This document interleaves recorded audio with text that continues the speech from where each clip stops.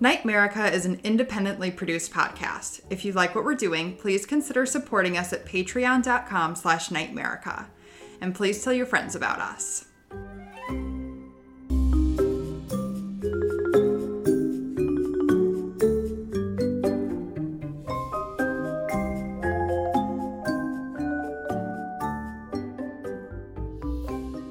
Welcome to Nightmerica, a podcast that takes you on a tour of the abnormal, paranormal, weirdly true, and truly weird in every corner across this nation. Because, to paraphrase Ray Parker Jr., whether it's ghosts, aliens, monsters, or monstrous humans, there's something strange in your neighborhoods.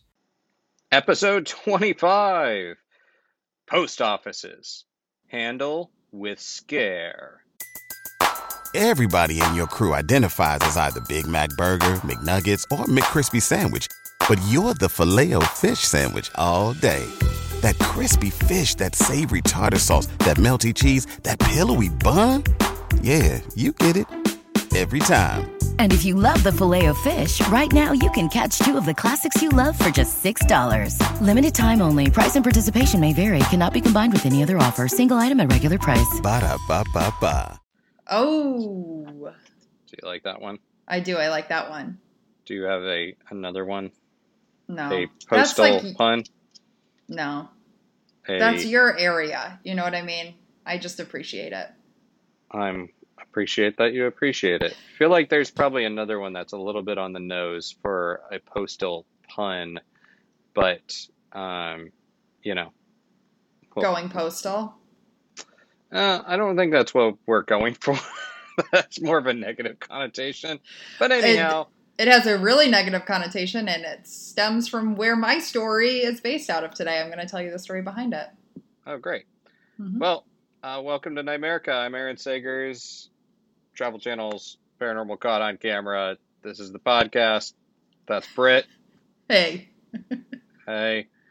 We're going to dive in. It really seems like we should have some sort of more formal intro. This is like the chit chat that so many popular podcasts do. Yeah. When a lot of podcasts start the chit chat before you even hear the intro.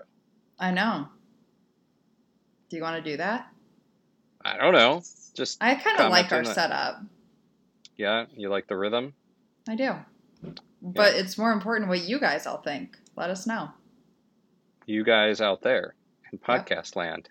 Yeah. Anyhow, how are you doing this week, Britt?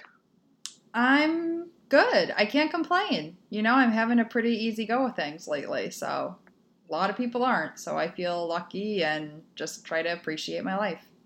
Okay. That's that good. Got deep. It's very philosophical. I was just kind of going for, like, I'm good. I had some Indian takeout food. Well, you don't eat Indian food. I don't eat Indian food. I'm a very picky eater. I eat like a child, listeners. I was a child and I was not a picky eater. You are like a picky child eater. But, like, not really, because I love lentil soup, and, like, I grew up eating escargot. Okay, lentil soup does not make you not a picky eater. If that's your benchmark for I'm not a picky eater because I eat lentil soup. It's like my mac and cheese. I don't eat mac and cheese. Why? Texture? No, I just don't really like it. I would rather have like a red sauce pasta.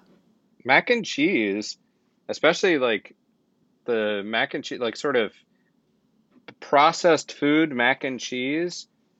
Even though everybody's sort of down on processed food, mac and cheese, like Kraft mac and cheese, was revolutionary in the development of sort of our modern society, especially like when it was like it was a hearty meal, right, out of a box. This processed food, even though we're so down on processed food, it allowed a lot of stay-at-home moms in the 50s and 60s to be able to whip up like this hefty meal, and then that still allowed them enough time to start pursuing careers or hobbies and get out of the house. So by you rejecting mac and cheese, it's like you're rejecting feminism itself.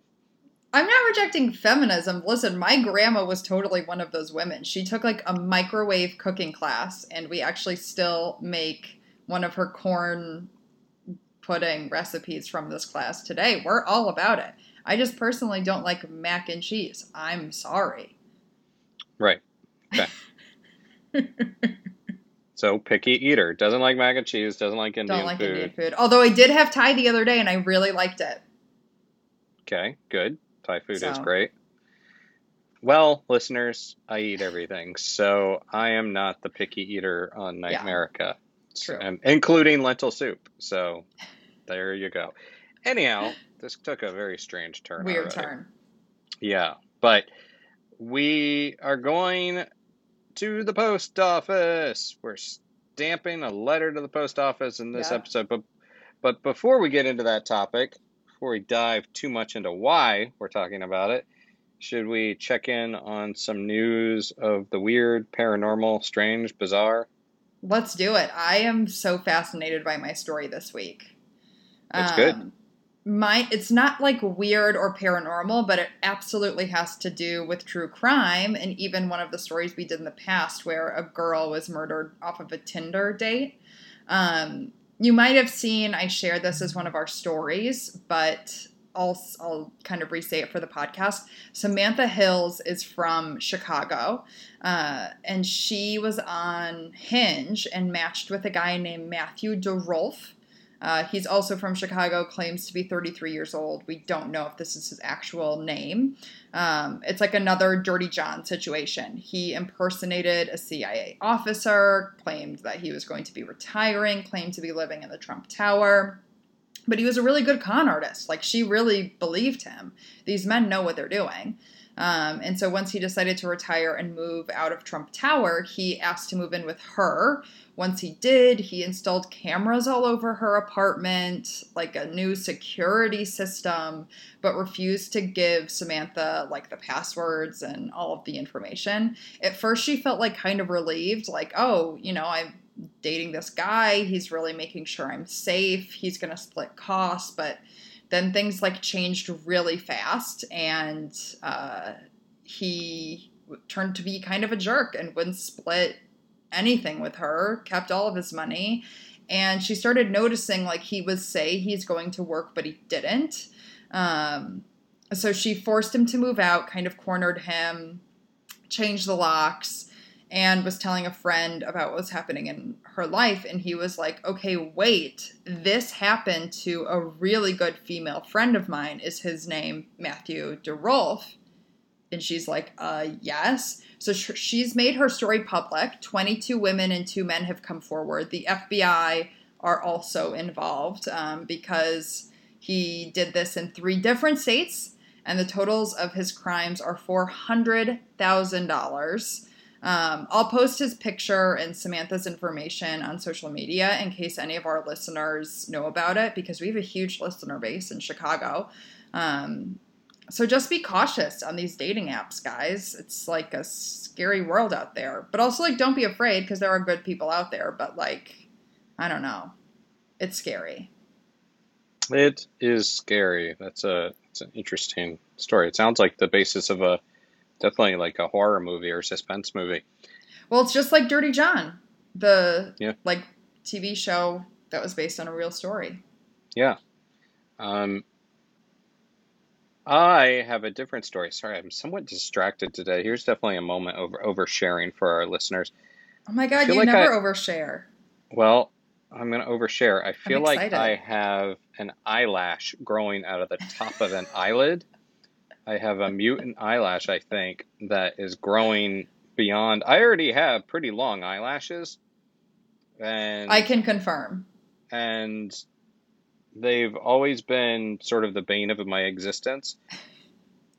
But now they're no longer content to exist solely on the tip of the eyelid where eyelashes normally grow. I feel like one is actually migrating. Like so into your eyeball?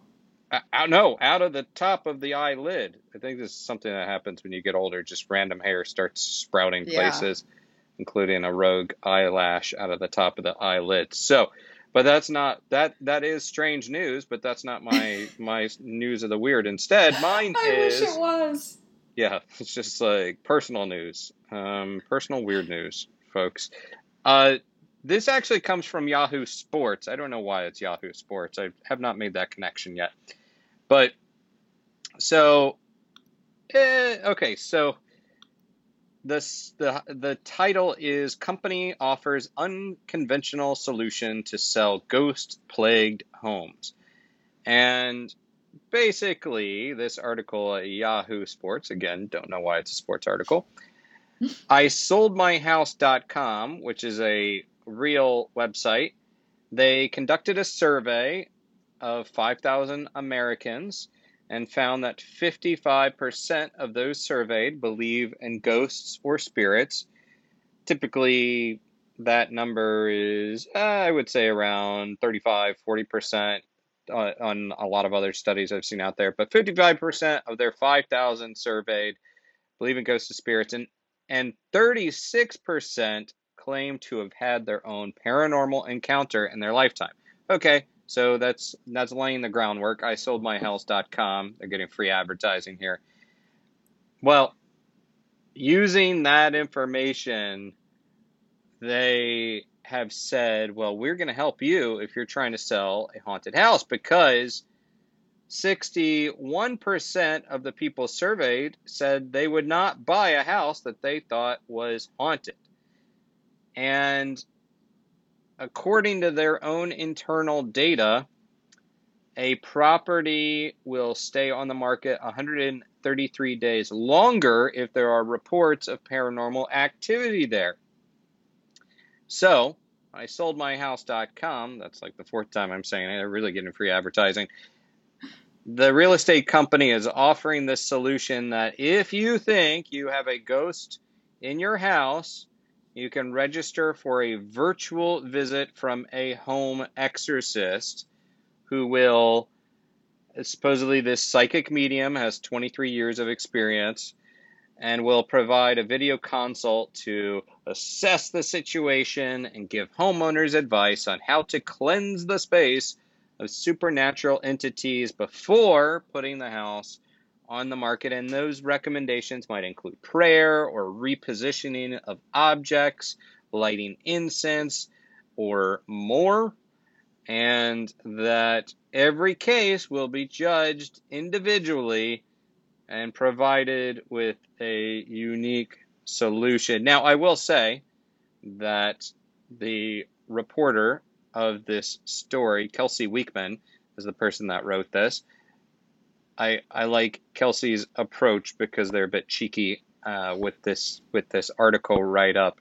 But Kelsey did try to reach out to the home exorcist for an interview, but the company was not able to provide them for the interview. Apparently, they're a little on the shy side, which means that they're great at vanquishing ghosts, but are not up for an interview. But obviously, this is cute. This is funny. I definitely think that it's a publicity gimmick by the website to get some clicks, and it'll probably work because here we are talking about it on Night America. But it is. Would you buy a haunted house? Would I? Yeah. Oh God, most certainly. Yeah, we're not the right people to ask. And not because of the appeal of like, ooh, I'm gonna buy a house that's haunted. More like, if you're gonna buy a house, like if it's haunted, not haunted. And again, I've said this many times, ghosts are not known for filling out surveys and censuses, so you don't know whether you got a ghost or not in there. You could have one just because you don't think it's haunted. But and if it's a good house, screw it. Yeah, I'll take the ghost along with it. And have you been in New Orleans? No. I really want to go. You should.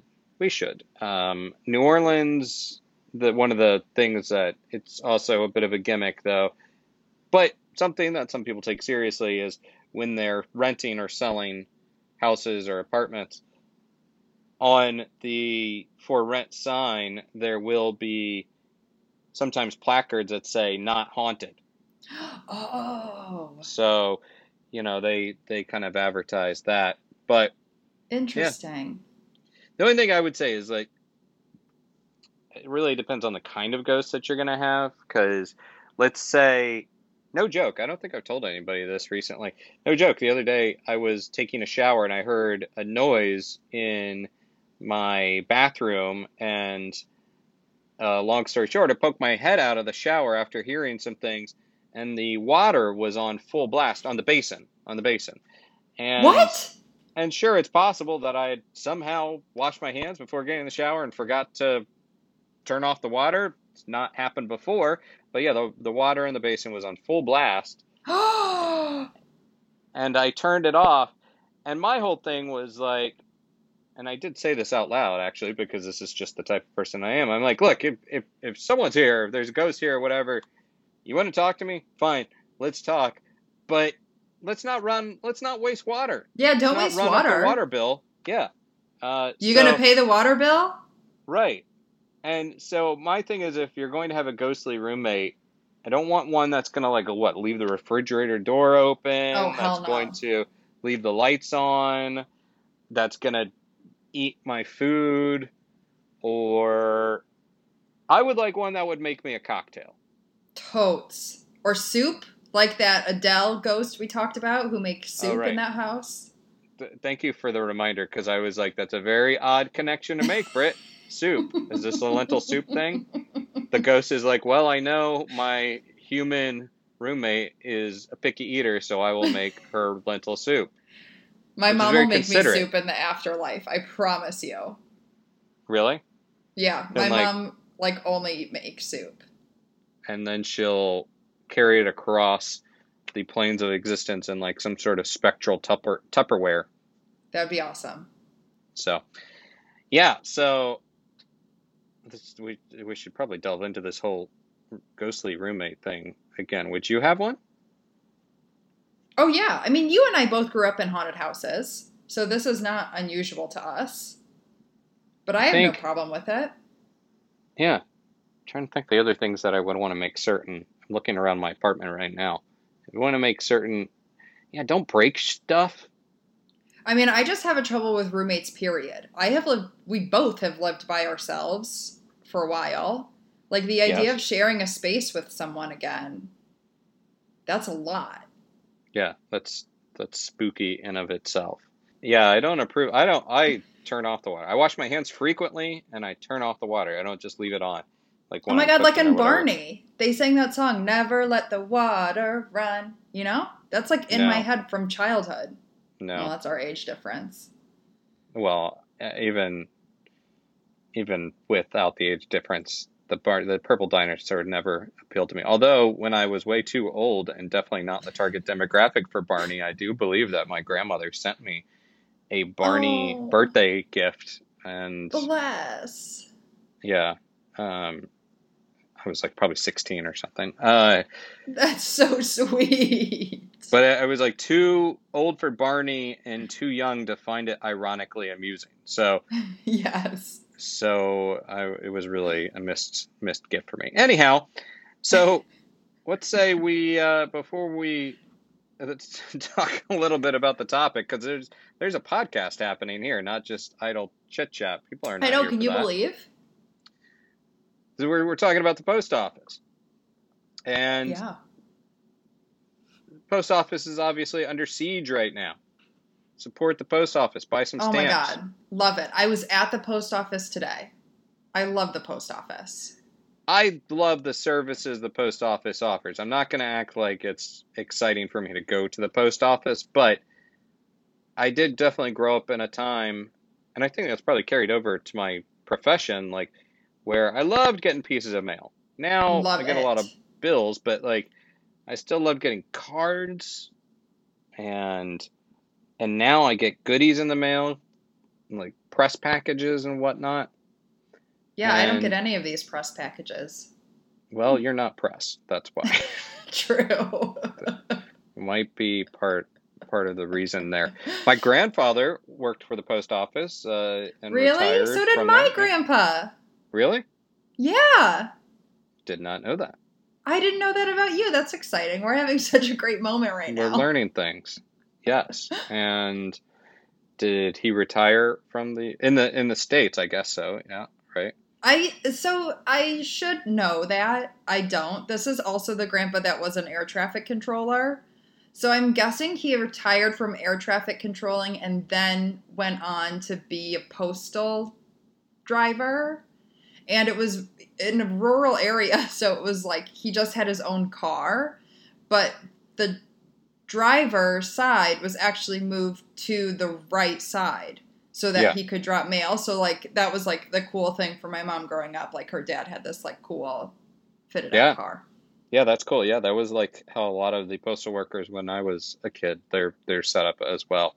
And then I did live in some rural areas where they just drove their own vehicle. They didn't have an official mail truck, but they were dedicated to that. But so the interesting paranormal connection to the post office, well, there's actually a few of these, but I was thinking about this in the movie Men in Black 2. I'm guessing you've not seen it. No, Did you see Men in Black 1? Yes. Okay. Men in Black 2, Agent K, played by Tommy Lee Jones, his memory is wiped, and then he's sent to work in the post office in Truro, Cape Cod. Truro? Truro, I don't know how you pronounce it. I think it's I thought it was Truro. churros. Oh. No, not churros. I love Cape churros. Cod. Churros and lentil soup. I think Truro. And anyhow, so Will Smith's character comes in there and he's trying to convince him that there's aliens exist. And then Will Smith tells him that just about everyone who works at the post office is an alien. And there's this big reveal scene where you have like Biz Markie, the rapper, communicating via beat, and everybody takes off their face and everything. They're all aliens in the post office. So wow, maybe it's true. But we have some stories connected to the post office we're going to get into. But first, how about hearing from the first of our sponsor? Nightmerica is excited to announce we have a new sponsor, Manscaped. And to talk about the men's grooming kits, we have a really big fan of Manscaped. But not a man, a Sasquatch. From the Florida Everglades, let's welcome Skunk Ape to the show. Thanks for joining, Mr. Ape. Oh, Skunk is fine, just fine. That's what my friends call me. Even though you're an elusive cryptid, you're able to have a social life? Oh, sure. Wood booger, Yowie, Momo, Wendigo, Mogalon, we all hang out. Well, that's great. With all those friends, it's probably important to look your best. We take a lot of pride in how we look in the Sasquatch community, especially since, as you can imagine, there ain't a whole heck of a lot of us out there, so it gets pretty darn competitive getting attention from the lady squatches. So the Lawnmower 3.0 from Manscaped has a durable, skin-safe ceramic blade when you groom your, squatchy regions. Don't you know it? That Lawnmower 3.0 holds an edge so I'm less likely to nick my nugs. It's happened before, and it ain't pretty. There's blood everywhere. Everyone down in the glades heard me howl out that one time. Whoop whoop! That's what it sounded like when I nicked my nugs. But not with this Lawnmower 3.0. Dude, that's intense. I have certainly been there. It is no fun at all. Skunky, I imagine grooming down there probably takes a lot of time because you're a pretty big guy. Well, you know what they say about big feet. Big shoes? Big balls! Yep, right sizable Sasquatchicles. Big old ones. But with them lithium-ion batteries, I can charge that puppy up on the USB dock. I can use it for 90 minutes. It's even waterproof, so I can fire it up in the glades and take a good long time getting my squatchicles right where they needs to be. Well, with that waterproof technology, that's got to be helpful in the glades. Or even for a human like me who uses the shower. Is the Manscaped Lawnmower 3.0 getting you noticed down there? Only in the right ways. All the lady squatches or men, no judgment, they take notice. But I can still stay hidden, cause with that quiet stroke technology, it does not make a lot of noise and attract unwanted looky-loos. And that's a very important part of the Squatch code. You gotta stay undercover, you know. I can even groom up my squatchicles in the middle of the night, 'cause it's got an LED light on it so you can see where your Patterson and Gimlin are. Some memorable pair. And speaking of memorable pairs, you also like the Manscaped Crop Preserver Ball Deodorant and Crop Reviver Ball Toner. Well, you might have heard I have a bit of an odor issue, hence the nickname Skunky. And with the Florida humidity, I can smell pretty darn ripe down there. So I use that Manscaped ball deodorant to make the squashicles smell fresh as a daisy, and the ball toner to freshen up when skunk turns to funk. Maybe we should start calling you Flowers instead of Skunky. Well, Skunky, if you or your Squatch buddies or any listeners out there want to groom safely, and who doesn't, head over to manscaped.com and enter code NIGHTMARICA for 20% off plus free shipping off your order. For one more time, that's... Squatchscaped! No, it's not. It's Manscaped. Manscaped, the right tools for the job. And we're back, and we have a story to tell. And Britt, why don't you go first and tell your spooky postal story? Sounds good. Well, as I hinted to earlier, I am telling the story of how we got the phrase going postal. It starts out near us over in New Jersey. So a man by the name of Joseph Harris was born in Trenton, New Jersey, in 1956 as the second oldest of 10 children. That's a lot of kids. However, he wasn't really close with his family. His cousin described him as a quiet kid who was really into martial arts, guns, and explosives. Honestly, this could describe like a lot of little boys, but when you're writing the script for a true crime podcast, it is an eerie start to the tale I'm about to tell. Joseph served in the Navy as a machine repairman from 1974 to 1977, and then he was discharged for unknown reasons. He didn't contact his family, however. He just moved in on his own and just kind of did his own thing. In 1981, he started working as an overnight mail clerk in Ridgewood, New Jersey. And in 1990, he was 35 and still working at the same position. So it's been 9 years. And he now reports to a 30-year-old woman named Carol Ott. In February of that year, Carol filed a report with the police accusing Joseph Harris of harassment while at work. She didn't specify the type of harassment it was, except that it wasn't sexual, and she did not consult a lawyer prior to filing. The police did some digging and didn't find anything too specific from coworkers, except that he and Carol didn't really get along. One of them was quoted in the New York Times saying they were kind of like oil and water, but that Joseph was tense and sullen. After filing the report, Carol then requested Joseph to complete a fitness for duty exam, which in the post-service is a physical and psychological test to see if someone's able to complete their job adequately. Joseph refused and was then fired by Thomas Johnson, who was the chief inspector of New Jersey post offices at that time. 18 months later, on October 10th, 1999, as the day is just dawning, Joseph wakes up, writes a 2-page manifesto on how he plans to seek revenge for his firing. In the letter, he references a shooting at a post office in Oklahoma in 1986, just 5 years earlier, where a former employee killed 14 people before killing himself.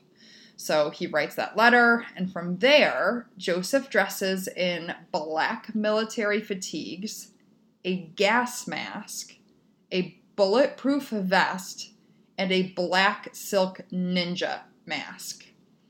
He also strapped on, and I quote this from the New York Times because it's insane, a 9mm Uzi handgun, a .22 caliber machine gun with a silencer, a samurai sword, 3 hand grenades, and some homemade bombs.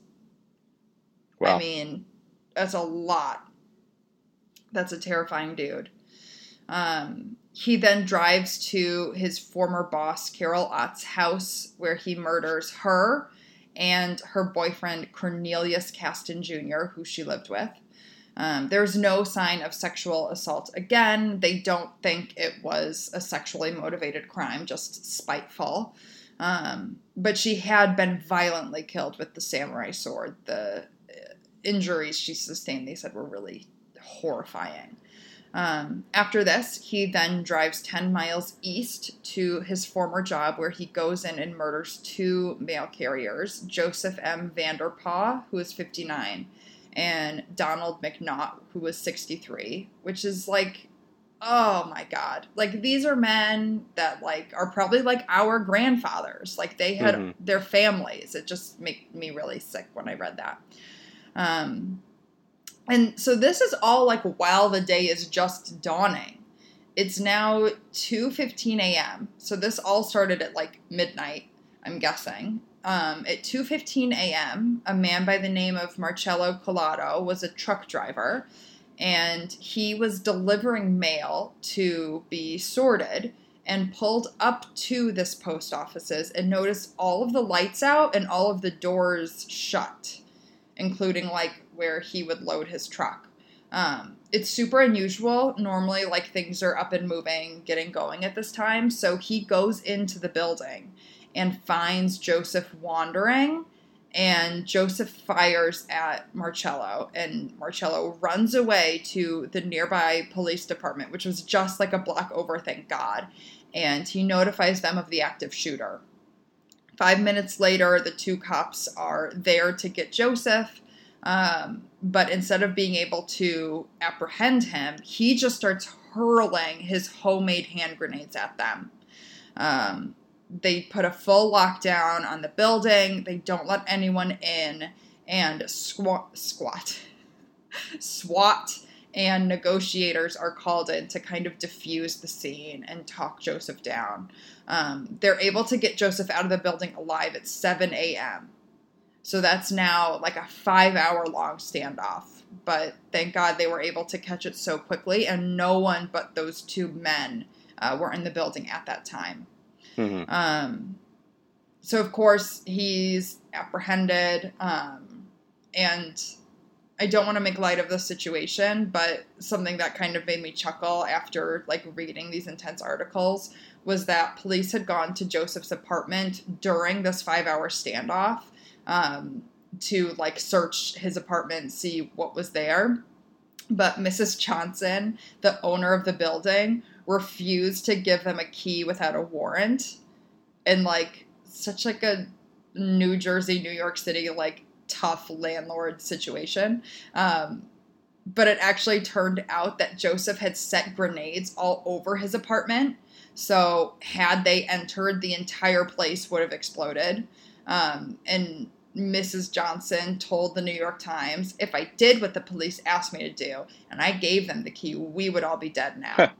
So, to Mrs. Johnson, I know, I loved her too. She needed a shout out in this story. He was convicted and was sentenced to the death penalty, but he actually died of natural causes before it was ever executed. I did some searching. I couldn't figure out exactly what were these natural causes because he was only 35 years old. He was young, but he did die in prison before he was able to be executed. But there were like a lot of the kind of postal service murders kind of in this era. There was the one before in Oklahoma, and this is kind of where the term going postal comes from.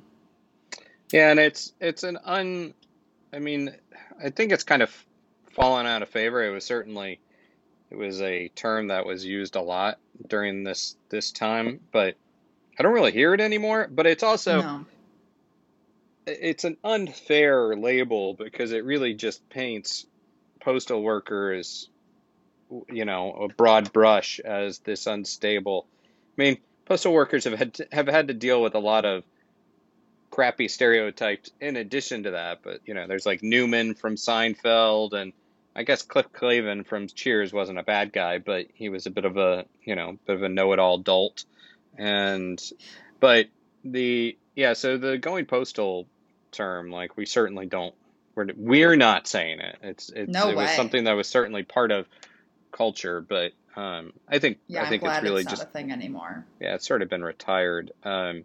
My my like it's funny because I think a lot of my early thoughts about the post office were really about sort of these heroes or at least friendly characters because the guy that we had on my block where when I was growing up on George Street in Florida was, the guy that you would look forward to seeing every day. Mm-hmm.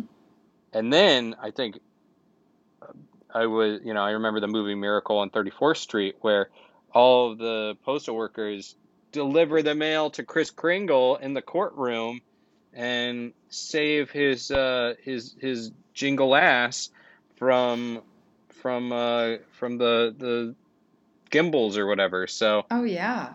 Oh, my so God. Our postman growing up, Juan, in Naperville, Illinois, if anyone knows Juan, he had a pretty decent route. He was like the best guy to the point where our dog, Audrey, who was like such a curmudgeon, would try to throw herself into his truck. Like she was willing to leave our family and be whisked away with Juan because she loved him so much. And she was a sweet girl, but she didn't like kids. She didn't like me a lot of the time. But man, did she have a huge crush on Juan. and Juan was so good that he forged an alliance.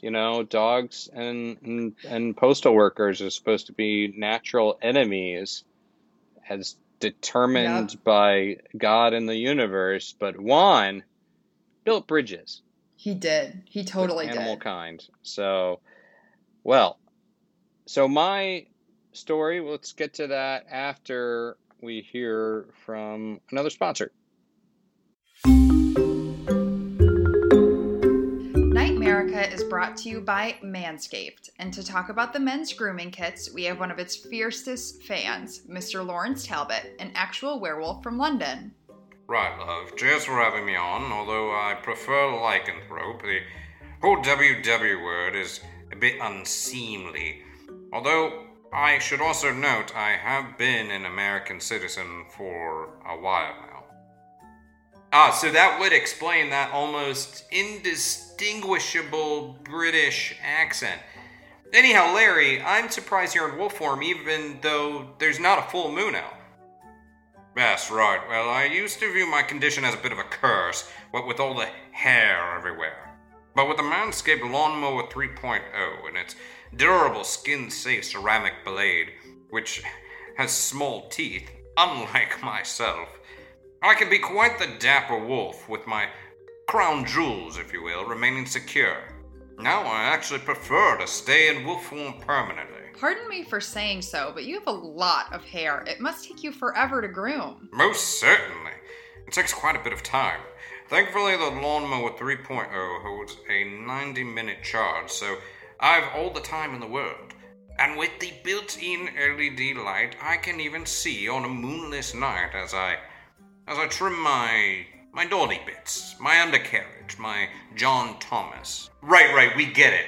Wolfman's got nards. And with Manscaped Lawnmower 3.0's waterproof technology, you can even clean up in the moors on a rainy English or American night. It's perfectly splendid, isn't it? And speaking of moors, I still do enjoy taking a bite out of the occasional backpacker. But with the Crop Preserver Ball Deodorant and Crop Reviver Ball Spray Toner, any passers-by that comes close will only smell the aroma of the freshest dangly bits.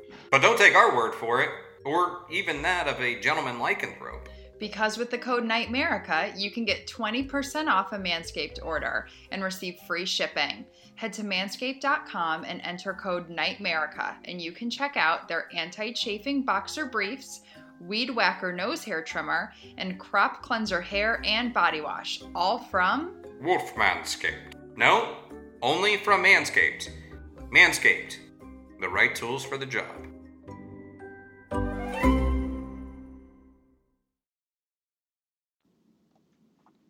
Okay, well, my story takes a little bit of a different tact, I want to head on down to Tennessee, down to Jellicoe, Tennessee, in Jellicoe? particular. Jellicoe. That's a great Jellicoe, name. Tennessee. Like a Jellicle And cat. not Jelly, that's Jellicoe, right? Oh, This is yeah. I don't know, I forget. I mean, I never really liked the play Cats. I don't But either, but Seth Rogen live tweeting while high to the Cats movie is the best thing on the internet. I did see that. That was pretty good. I don't know if I would agree with the best thing, but it's, Hmm. it's good. I mean, the internet's pretty big. Mhm. But it is good. Jellicoe, Tennessee. So it gets its name it's named after Jellicoe coal. So this is coal country. The town itself is approximately 2,200 people, so it's pretty small, very small. Right on the Kentucky border. What are you pouring? Whiskey? Tea? No. I heard it being poured, and it sounded a lot like whiskey. And maybe we should have some good old whiskey since we're talking about Tennessee. Yeah. Approximately 2,200 population, Jellicoe. It's also geographically, the Elk Creek flows nearby, and we're situated in the Cumberland Mountains, and that's going to come into play. Right near the Kentucky border, like literally right near, so much so that the Knoxville Focus, a publication, calls Jellicoe the first town in Tennessee, because it really is. As soon as you cross the border from Kentucky down to Tennessee, there you are, Jellicoe. The town itself dates back to the 1780s, according to the Knoxville Focus, and was partially settled before the Treaty of Tellico gave up Cherokee ownership to that mountainous region. Questionable about how much choice they had in that matter, the Cherokee people. But during the Civil War, the Jellicoe area was a muster ground for the Union Army, with the Confederates holding Cumberland Mountain to the south. So, all that is sort of backstory on Jellicoe itself, but let's talk about the Jellicoe Post Office, right on Main Street of this tiny town. It was built in 1915, and the first floor was a post office, and the second floor was part of the U.S. Bureau of Mines. Again, this is coal mining region.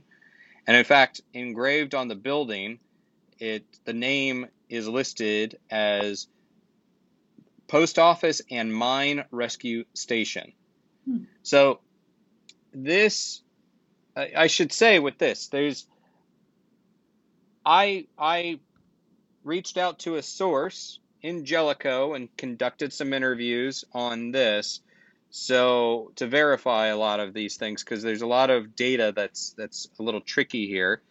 But this building, this post office, built in 1915, is huge for such a small town of 2,200 people. Now, in addition to being the post office, and then at one point being working with the Bureau of Mines, there was a train in July 1944, and it was carrying troops. And, this during World War II, carrying troops. Now, there was a train accident, and a lot of people were injured and died. And the wreckage was so horrible that initially, according to my source, they thought this was a terrorist attack.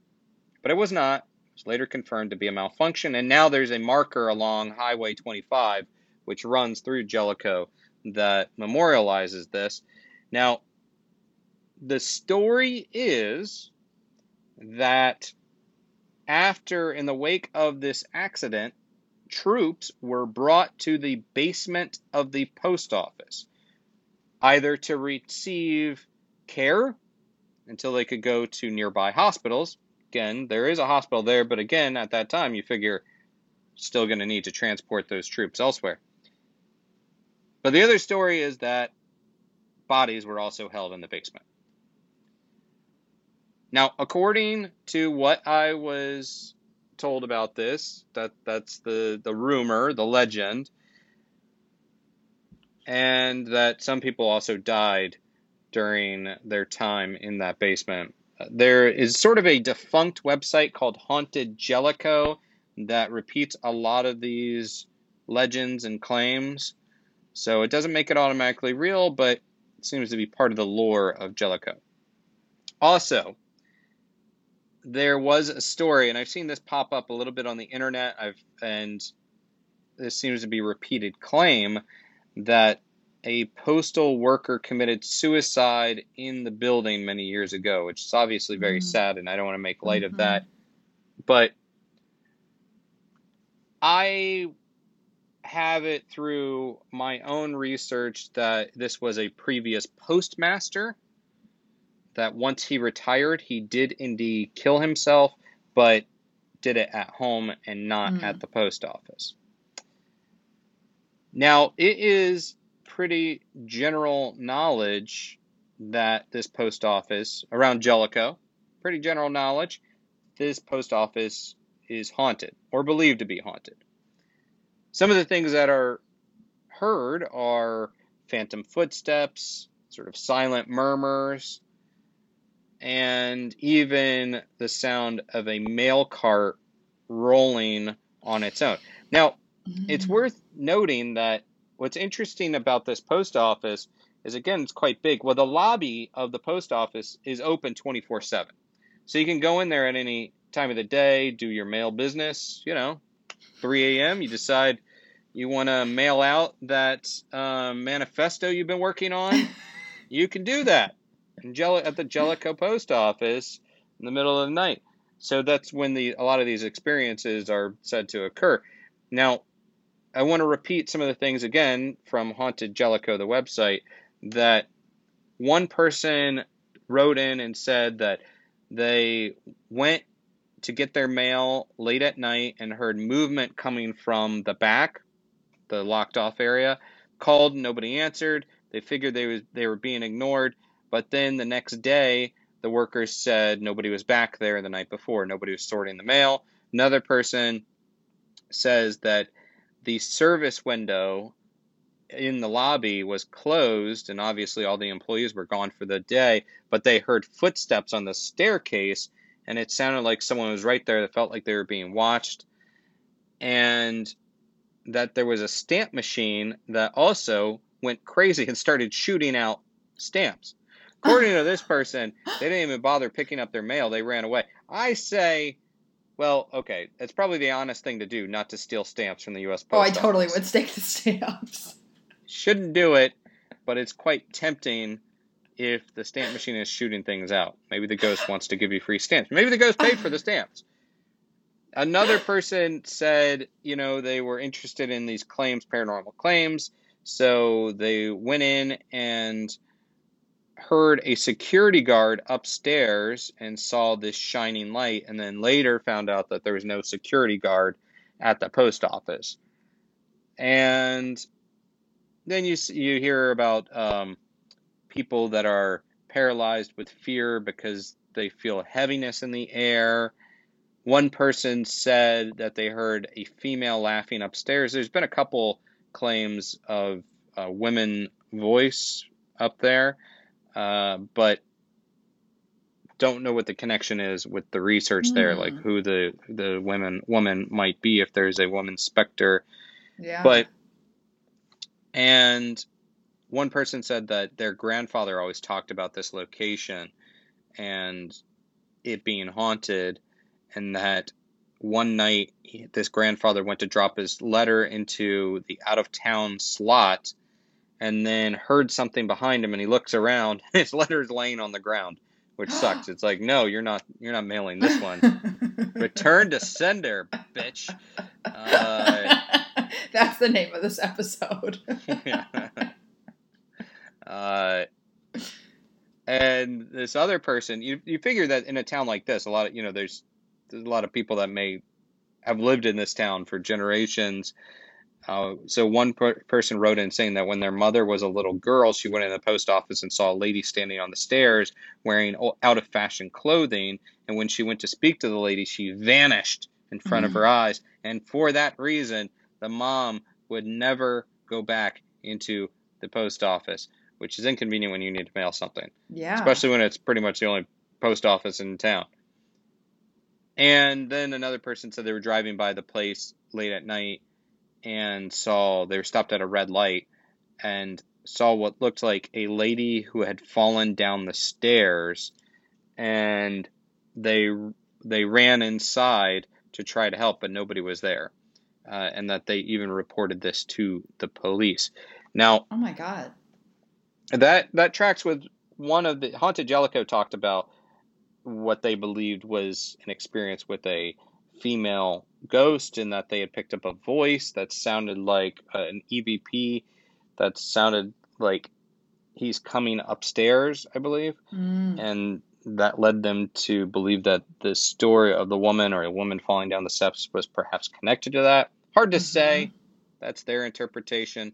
I will say that my source tells me of a story that they were connected to more than 10 years ago, where a person was working alone on a Saturday, and this was during the day, and heard a crash that was so loud and significant that they thought the roof was itself caving in, and they called the police, and the police showed up. Apparently, according to this, they showed up with their guns drawn, which, if it's a cave-in, I don't know how that's going to help. But pew pew. But take that, infrastructure, take that, compromised ceiling. But anyhow, so when they went to check it out, nothing had happened.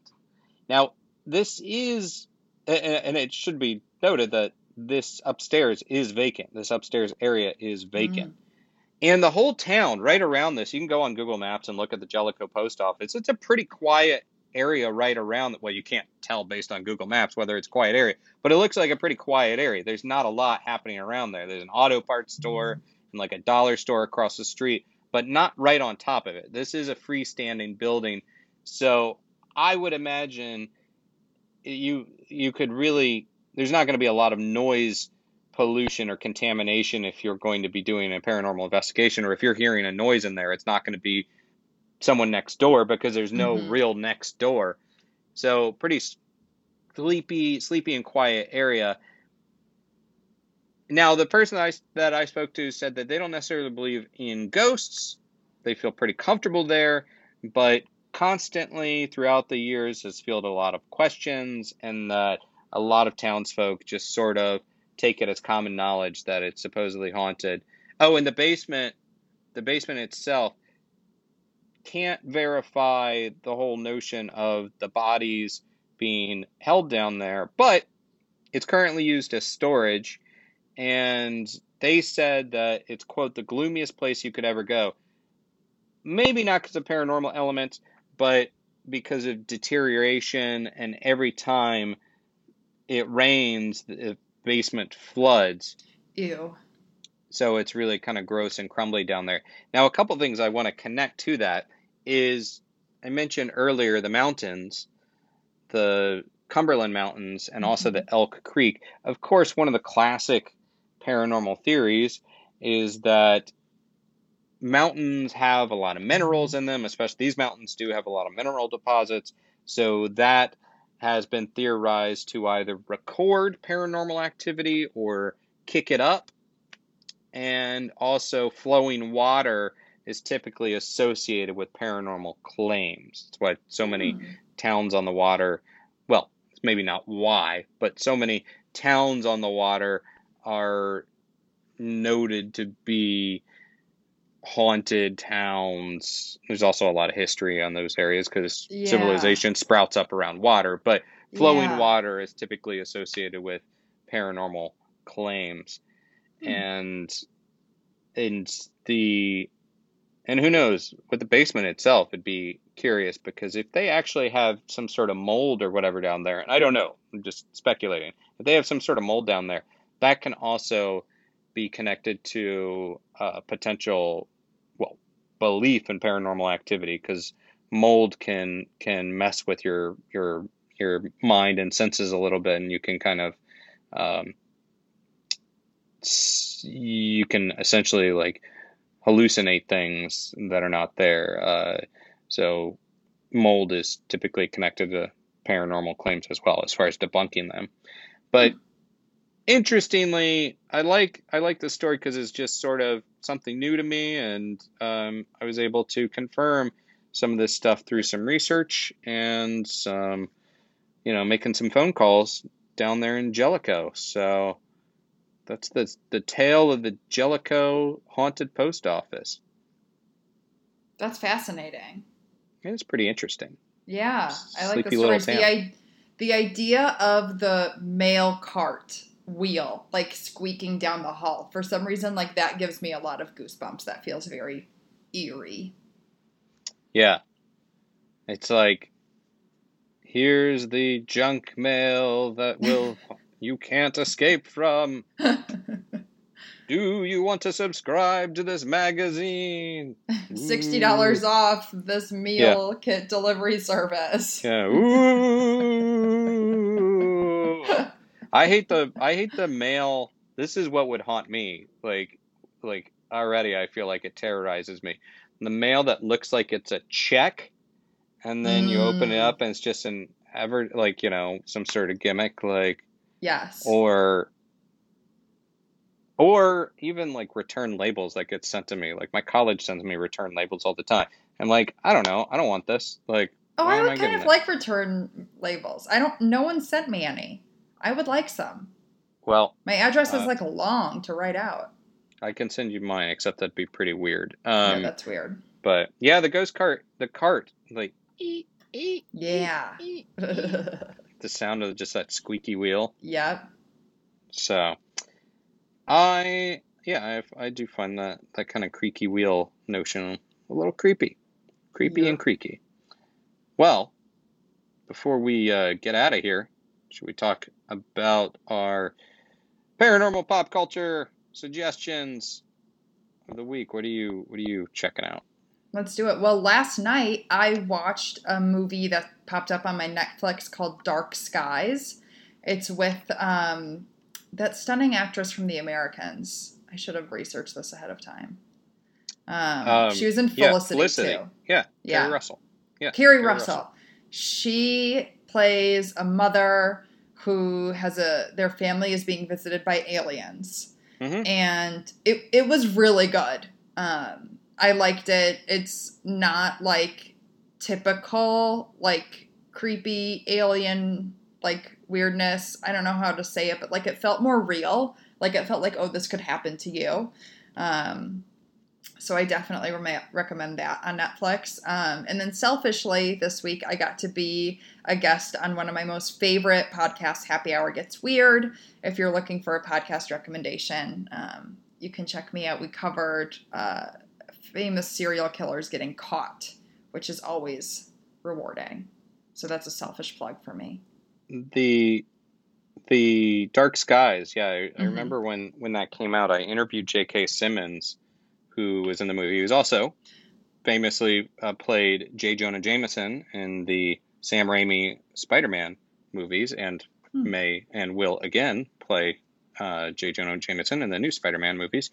But so, yeah, it was good, and it has like it's without, I don't want to spoil the movie, but there's some interesting takes on the abduction story, and I believe it's a Blumhouse movie too. So is it? Which they often good. Do. They not always good, but they more often than not do some interesting stuff. So what Blumhouse movie do you not like? Let's record it on the podcast for the public. Yeah, let's tell Jason Blum. Let's call him up, Blum, and tell him what I don't like. No, not going to I do knew that. you wouldn't answer that. Yeah, because I have to work Career in this world. suicide. Yeah. And overall, I mean, I would legitimately go work for Blumhouse because I think they do some really interesting, they do interesting movies, but they also have a great formula for putting out movies that Yeah.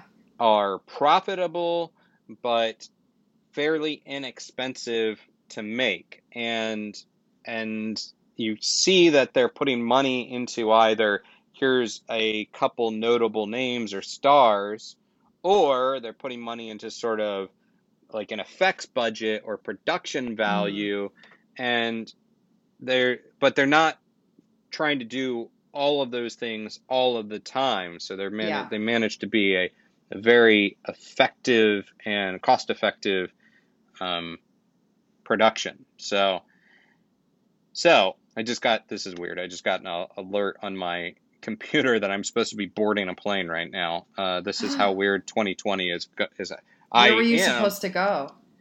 I am supposed to be going to Michigan Paracon in Sault Ste. Marie, which very sad not doing that, but hopefully I think I'm rebooked for 2021, and hopefully we'll be back to traveling. It's a great event. This is a good plug for look, you got time. Go check out Michigan Paracon. It's an amazing paranormal event set in a casino, which is also fun. Great. And Sault Ste. Marie is also Bigfoot country. And, oh my God. And the coolest thing about this event, you have time too to plan ahead for this. Yeah. The coolest thing about this event is just how sociable it is. Like there's some events that are where it's set in a haunted location, which is fun, but this being set in a casino, it's just like you go shop, you see lectures, and then, all throughout the day and at night, you get to hang out with quote unquote paranormal celebrities and lecturers and authors and everything. It's a really, really, really fun event. I'm That's super fun. Disappointed I'm not there right now, but very excited to be there in 2021. Anyhow, my recommendation for paranormal pop culture this week is, well, I did speak to the director of the movie Host, and I had previously spoken about that movie on this podcast, and it's a quarantine filmed movie, and I was able to. It's very creepy. It's very effectively done, and it's definitely taps into the zeitgeist of the pandemic. But spoke to him for denofgeek.com, so I would say check that out. But I would also say, and you might be into this, there's a new podcast called American Shadows, and it's a bi-weekly podcast, and it's a history podcast. It's I think a joint production with Stuff You Missed in History Class, as well as Grim and Mild, which is the company of Aaron Mahnke, who does lore.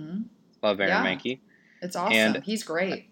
And American Shadows is this dark American history podcast. So it focuses on things like the conspiracy to steal Abraham Lincoln's body, or oh my God, some strange like murders, or just lots of odd. Aaron's not the host of it, but he's one of the producers of it. So a lot of like real lore and real weird history of America. That's exciting. So, Aaron Mahnke really knows what he's doing, so I cannot wait to listen to that. I really will download it. I would say that Aaron Mahnke does know what he is doing, and I would agree with us. that. Unlike us, we know what we're doing. Hey, now. Well, I don't know. I feel like we can't end on such a self-deprecating note. I have to say something good about the podcast so people come back. We're so funny, guys. We're going to have a great Patreon episode. Final tasty tidbit where they're like, ooh, me, I gotta get some more Nightmerica in my belly. right after this, you know? Yeah. So people do that. Yeah. Well, what are you going to give them? Well, Your eyelashes? my weird mutant eyelash that's grown out of the top of my Watch eyelid. our Instagram to see a picture of Aaron's eyelashes. Oh, fuck no. Pardon my language. No. There is no way. No Yeah, way. normally you yell at me for swearing too much, but you've sworn twice this episode. Well, I didn't fully get out the F word, but Okay. so, I mean, I All guess, right. you know, it's like sort of like there was the old rule in movies that I don't know if it still applies, but you could get like one F-bomb out and still be a PG-13 movie. Reels? Huh. Yeah, that was sort of this rule of thumb. So, you know, you could also show a lot of violence and whatnot and still have PG-13. You know, it was MPAA is a very strange thing. Yeah. Anyhow, so thanks for hey, I think we can stamp this podcast episode dedicated to the U.S. Post Office is signed, sealed, and delivered. Go buy some stamps, support the USPS, and hey, vote. Vote early. And often. Just kidding. No, not often. That's we're not illegal. supporting voter fraud. Yeah. Gonna get us on a government watch list. I will. If you like Nightmerica, please consider supporting us at patreon.com/Nightmerica. And consider leaving us a review on Apple Podcasts. Give us a follow on social media and share this with your friends. And if you'd like to share your paranormal stories, or even seek paranormal advice, which is for entertainment purposes only, email nightmericashow@gmail.com.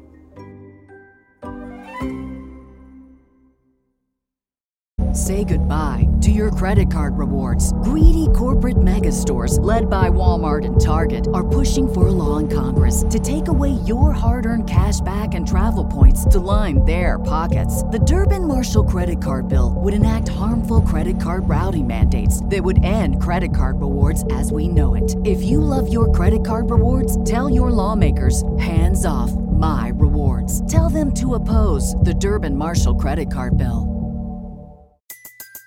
Everybody in your crew identifies as either Big Mac Burger, McNuggets, or McCrispy Sandwich. But you're the Filet-O-Fish Sandwich all day. That crispy fish, that savory tartar sauce, that melty cheese, that pillowy bun. Yeah, you get it. Every time. And if you love the Filet-O-Fish, right now you can catch two of the classics you love for just $6. Limited time only. Price and participation may vary. Cannot be combined with any other offer. Single item at regular price. Ba-da-ba-ba-ba.